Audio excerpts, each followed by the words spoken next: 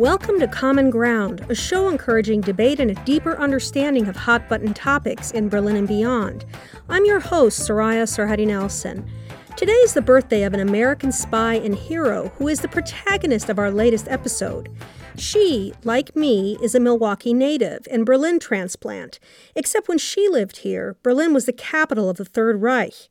Her name is Mildred Harnack, and if you haven't heard of her, you soon will, thanks to author Rebecca Donner in her new book, All the Frequent Troubles of Our Days, which is on the New York Times bestseller list. Well, Mildred Harnack is my great-great-aunt. And I first heard her name when I was about 9 years old, when I was visiting my great-grandmother in Chevy Chase, Maryland. And she was measuring my height against the kitchen wall, putting a ruler on my head. And she made a mark on the wall. And then I stepped back and I looked at my mark, and then I looked at all the other marks. And some were rather faint. And I got the idea that they had been put there quite a long time ago. And I pointed to one that had an M next to it, and I asked her, "Who's that?" And she said, "Well, that's Mildred." There was something rather brittle about the way she said it, and so I understood instantly at the age of 9 that there was a bigger story here, and I carried that mystery with me. When I was 16, my grandmother then took me aside and said, "Here are Mildred's letters." She knew that I wanted to be a writer, and she said to me, "One day you must write this book." And so I resolved that one day I would. So who was her great-great-aunt? Was she an academic turned spy and resistance leader? Or was her husband, Arvid Harnack, who worked at the Reich's Ministry of Economics, the actual ringleader, with Mildred playing a more passive role? Rebecca says her goal in writing the book was to, quote, puncture holes in the myths. It wasn't easy given the dearth of records and decades of discomfort on both sides of the Atlantic over the couple's political leanings. There was also the sexism. The people who wrote about Mildred for many decades were men, and they viewed her through a very gendered lens, and journalists as well. In 1947, the New York Times published an article that called Arvid an underground leader and dismissed her as his wife. This inaccuracy was characteristic of the era, but it has persisted until the present day. Historians writing about this group typically name Arvid Harnack as a leader and either ignore Mildred entirely or mention her merely as Arvid's wife, even though Mildred was leading meetings by 1935, which is when Arvid got a job at the Ministry of Economics with the express purpose of stealing top secret documents that he would then pass to Hitler's enemies. And in the beginning, that was key people at the Soviet embassy. And then in 1939, Mildred and Arvid also passed this information to the United States. Mildred's students, she taught at the University of Berlin and also at a night school for adults in Berlin, and she recruited them. They became a kind of pool of recruits for her, and they were given code names: Armless, Beamer, Worker. But in books and in articles, they're referred to as Arvid's recruits, not Mildred's recruits. And Arvid is presented as presiding over the meetings, but after 1935, quite early, he stopped and gave that role to Mildred and one other person in the group. And we know this because of archival evidence, post-war interrogations of some of the members of the group. The scholar Claudia Kunz has observed that many historians writing about the German resistance downplay, marginalize, or entirely ignore women's participation. That's my primary objection to what has been written about Mildred Harnack. So in my research, one of the texts I used was David Dahlen's Soviet Espionage, which was published in 1955. And he writes about Mildred Harnack that she was, quote, essentially a non-political person interested only in literature and languages. Heinz Hohne, who wrote Code Word Director in 1970 about Mildred's group, the Rote Kapelle, the Red Orchestra, which I can talk about too, that was never a name that Mildred used to refer to her group.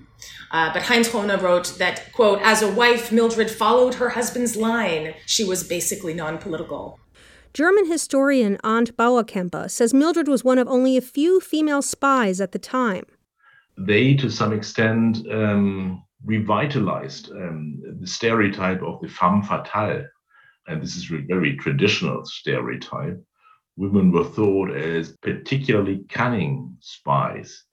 The attraction, the female attraction, Of course, these were all stereotypes, but if you look at the files of the German Gestapo, the German secret police, you can see this kind of stereotype that women were particularly dangerous spies just because of the female attractiveness and kind of sexual connotations, of course, as well.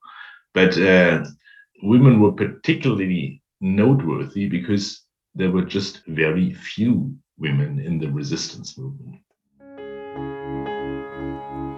Mildred first arrived in Germany with her husband in 1929. They met as graduate students at the University of Wisconsin and married 2 days after she finished her master's degree. In Germany, Mildred worked on her doctorate and taught at Berlin University, where Albert Einstein also taught. But alarmed by the rise of Hitler and the Nazi regime, Mildred and her husband soon joined the resistance and became spies. In her book, Rebecca describes how all of it worked. Some of it is cringeworthy, like her great-great-aunt using an 11-year-old boy to deliver coded messages and serve as a lookout. The boy, Donald Heath Jr., was featured in a 2011 documentary on Mildred Harnack by U.S. broadcaster PBS Wisconsin. My mother and father really weren't keyed into how dangerous the situation was. His covert operation? Follow Mildred on a train to the city of Potsdam. His instructions involved a rendezvous in a park. You're going to follow me.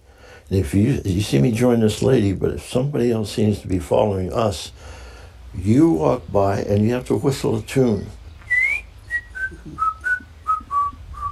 And I'll know we're being followed. I asked Rebecca what she thinks about her great-great-aunt's choice. You identified exactly the point that raised some concern with me. And I interviewed that boy when he was 89 years old. I discovered that he was alive and well and living in Northern California. So I flew across the country to interview him, and I interviewed him extensively. And then after he passed away, his family gave me access to 12 steamer trunks of documents. And in those steamer trunks were his mother's diaries. And they gave me insight into what his mother was thinking about when she agreed to let him be a courier for the underground resistance in Berlin. She also put the question to Donald Jr. How do you feel about your parents putting you in that kind of risky situation? And he dodged the question. I mean, he wasn't very comfortable answering it. And he said, I do think that they were naive. As Americans, they thought they had somehow sort of some kind of force field protecting them and protecting him. And his father was a diplomat at the U.S. Embassy in Berlin. And he had just thought that if somehow 11-year-old Don were to be caught, that they would be able to, spare him. This was between 1939 and 1941 that he was a courier for the underground resistance, and specifically for Mildred, when he would show up twice a week at her apartment, ostensibly for tutoring sessions in English and American literature. And then at the end of the lesson, she would slip into his knapsack a piece of paper. And sometimes this piece of paper it was a note, and sometimes it was a meeting place, a time and a location outside of Berlin where they could presumably avoid Gestapo surveillance. And then they would exchange information orally under the guise of a picnic, and or they were hiking or swimming in the lake. And so two couples would meet, Donald and Louise Heath and Mildred and Arvid Harnack. And then little Don would run around and play the role of the lookout and make sure that nobody was passing by and listening. I do think that if she had believed that his life was in danger, that she wouldn't have engaged him in that activity. But I can't know for sure. I don't have her diary. She burned it. What I do know is that his mother wrote in her diary about how worried she was, and that she wondered, I put this in my book, she says, I wonder whether, I'm paraphrasing now, but whether this is a big mistake.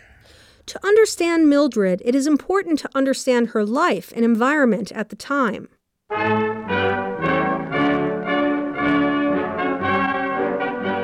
While the Nazis were brutally persecuting Jews and other minorities, they began to restrict the role of women in the Third Reich.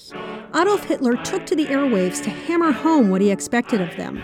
Es gibt keine größeren Adel für die Frau He said there is no greater nobility that women can acquire than to be mothers of the people's sons and daughters.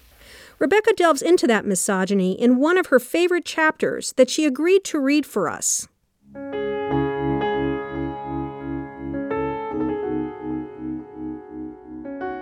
An act of sabotage, 1933 to 1934. 1. Mildred is pregnant. For the past 2 years, she has been doing abdominal exercises to prepare her body for pregnancy. The book she bought depicts exactly how she should position her arms and lift her torso to do a proper sit-up. The book hasn't prepared her for what she should do now. 2. The role of women is to populate Germany with good Germans. This is what Minister of Public Enlightenment and Propaganda Joseph Goebbels announces in a speech he delivers in a crowded room in Berlin. He has given his speech a humdrum title, German Women, but he delivers it with verve. Women during the Weimar era were granted too many rights, Goebbels tells the crowd. Women shouldn't hold public office or compete with men in the workplace. The feminization of men always leads to the masculinization of women, he says, and the net result is profound despair for both sexes. A fundamental change is necessary, Goebbels bellows into a microphone. The first, best, and most suitable place for the woman is in the family, and her most glorious duty is to give children to the people and nation, children who can continue the line of generations and who guarantee the immortality of the nation. It's essentially impossible to find a condom in Berlin or anywhere else in Germany. Contraception was readily available in major cities by the end of the Weimar Republic. Vending machines dispensed condoms in men's public restrooms. Clinics provided free condoms. Now they're illegal. 3. Hitler tells the Nazi Women's League that a woman's world is her husband, her family, her children, and her home. He criticizes the concept of women's emancipation, insisting that it is merely an invention of the Jewish intellect. After the thunderous applause dies down, he continues, "We do not think it proper for women to invade the world of man, to enter his territory. Instead, we think it natural for these worlds to remain separate. And that is why woman has always been man's helper, and as such, his most loyal friend. And it is also why man has always been his wife's protector, and as such, her best friend." 4. Across Germany, women lose their jobs. Over 19,000 women in leadership positions at the ministries and in regional and local government offices are immediately fired. Women lawyers are dismissed from firms. Women physicians are ousted from clinics. Restaurant owners are threatened by police if they don't sack their waitresses and replace them with men. Women who aren't fired are encouraged to give up their jobs to make room for unemployed men. Goebbels mounts a vigorous propaganda campaign against so-called double earners, families in which a husband and wife hold both jobs. 5. Young women are discouraged from going to college. A new quota restricts the number of women who can enroll in a German university to 10%. There were over 18,000 female university students in Berlin before Hitler took power, a number that soon plummets to 5,447.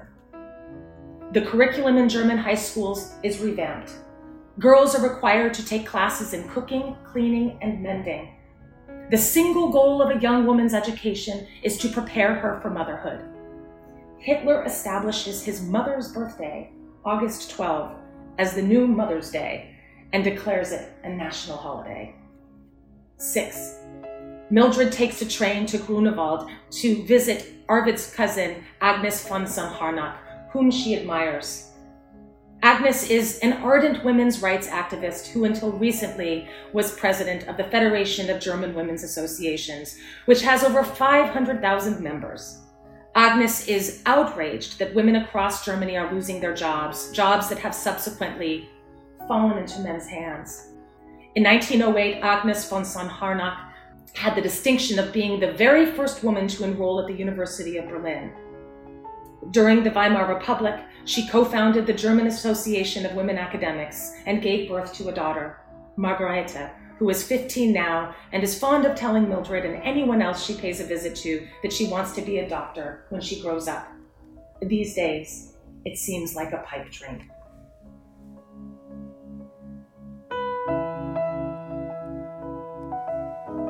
Rebecca tells me she's really fired up about this. I don't think that people understand how quickly Hitler and the Nazi regime came down on women. This is in 1933 and 1934. And, the Weimar Constitution during the Weimar era guaranteed women the right to vote, the right to hold public office, and these rights were taken away, and everybody else's civil rights were taken away too. During the Weimar Republic, there was freedom of speech, freedom to practice religion, freedom of the press. In Berlin, there were 90 daily newspapers, and that represented a whole spectrum of ideologies, from the far left to the far right, and everything in between. But I think that people don't really, truly appreciate or really know how swiftly women were urged and required to stay in their place, in the home, and to serve a single role as basically a man's supporter and as a kind of womb to just bear children over and over again. Later in the chapter, I talk about how women were given medals for the number of children they bore, and they were given tax breaks. The families were given tax breaks. So there was a financial incentive as well that was built in, at a time where people were really struggling. I'm just going to give you a couple other statistics. There was a law passed called the Law for the Encouragement of Marriage. If two people got married, they could receive a state loan of 1,000 Reichsmark, equivalent to about 1/5 of a worker's annual income, as long as a woman promised to immediately leave her job. And if she gives birth to one baby, the couple receives a credit of 250 Reichsmark. If she has a second baby, 500. If she has a third, 750. And the entire loan was forgiven the day that her fourth baby was born. Rebecca says Mildred sought companionship at another organization she helped found, the American Women's Club of Berlin. I should mention that I'm a member of that organization. I think the American Women's Club was enormously important to her in a number of ways. And one was that it just gave her a kind of forum for her ideas, and she could appear before a group of Americans and talk about literature. But the line between sort of literature and politics was a flexible one, or the boundary was a very porous one.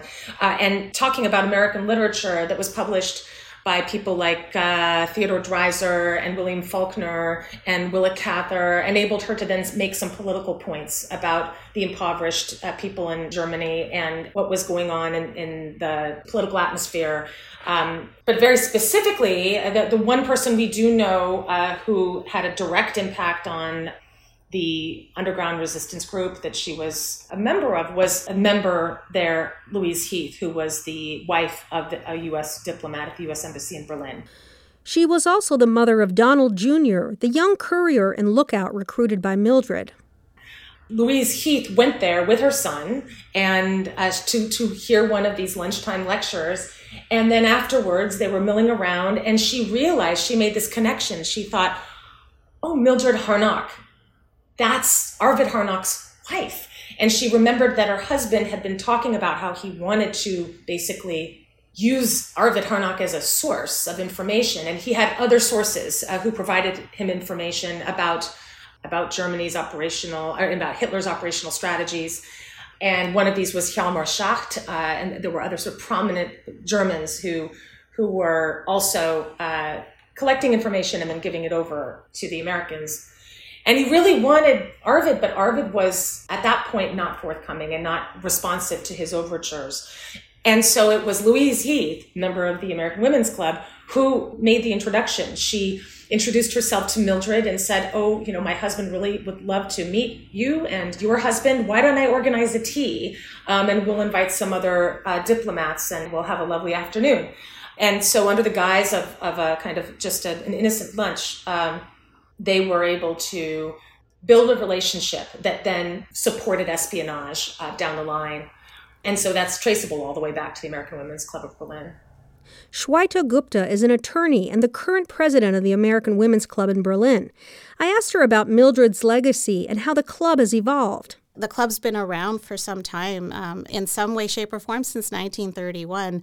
And as I reflect on it, yes, she was certainly far more political and politically active and that kind of an activist. But I think this Berlin club, to me, the membership just seems very interested in current events and social causes and social justice. And I wonder, I don't know, I'm completely speculating, but I wonder if that's just sort of carried because we're in Berlin and because Berlin itself is such an interesting city and it kind of evokes and attracts that kind of interest on the part of individuals. So I'd like to think that her influence has carried forward all the way to 2021. Of course, I'm completely speculating, but I find it interesting that we remain a social justice-minded organization even today, thanks to our philanthropy efforts. At the moment, that involves helping young female mountain climbers from Afghanistan. They were trained by the American NGO Ascend and are trying to flee the Taliban, and the AWC is helping resettle them in a half-dozen countries, most of them in the West. But let's go back to the Third Reich and what happened to Mildred Harnack.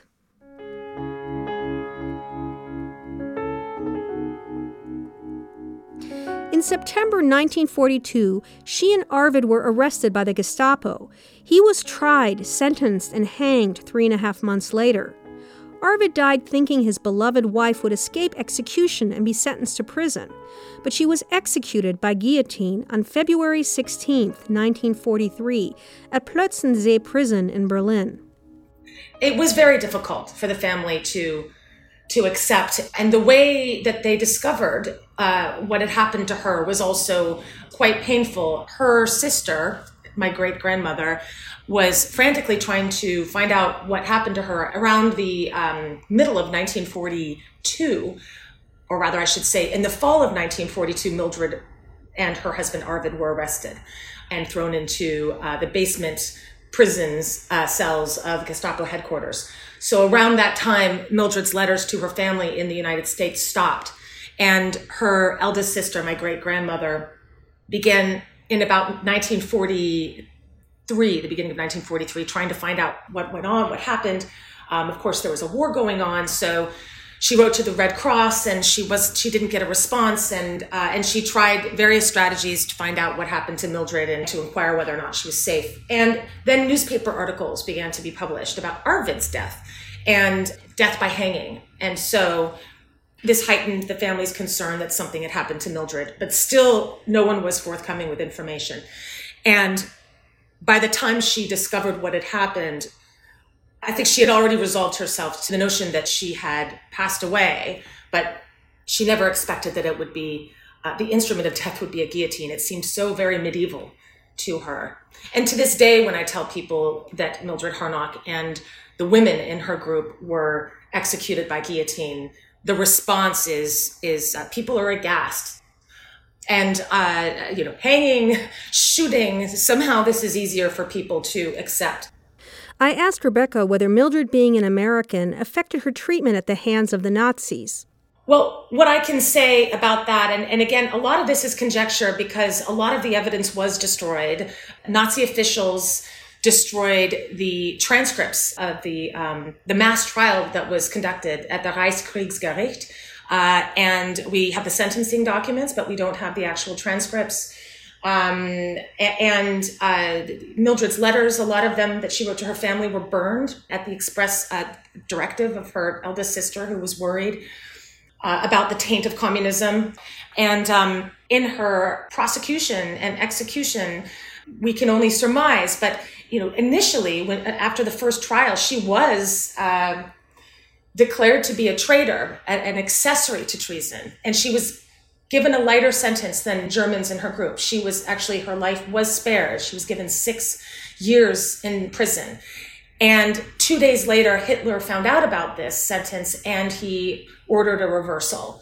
And so she was strapped down to a guillotine and beheaded after a second trial that was really just a formality. German historian Arndt Bauerkempe spoke about the legacy of the Harnacks and the Berlin resistance movement. We have to acknowledge that they did resist against the dictatorial rule, and we have to respect this and acknowledge this, and not just try to categorize people as socialists, conservatives, and non-democrats, which they were according to our present-day views, and acknowledge that even though these people were not Democrats according to present-day yardsticks, they did resist, and they do deserve respect for this. A brass-plated Stolperstein, or stumbling stone, to honor Mildred Harnack is located in the cobblestone next to Gentiana Street number 14 in central Berlin. Meanwhile, Rebecca's book, All the Frequent Troubles of Our Days, published by Little, Brown & Company, is available at bookstores and online. Thanks for listening, and join us for upcoming episodes on Common Ground. I'm Soraya Sarhadi Nelson. Common Ground senior producer is Dina El Sayed, and our Arthur F. Burns Fellow is Stephanie Wolf. Our social media editor is Manuel Sierra Alonso. Common Ground is made possible through a grant administered by the German Ministry for Economic Affairs and Energy. Our episodes are available wherever you get your podcasts. If you are on Apple, we'd love for you to write a review on Common Ground. You can also subscribe to the podcast on Spotify. And be sure to also check out our website, commongroundberlin.com.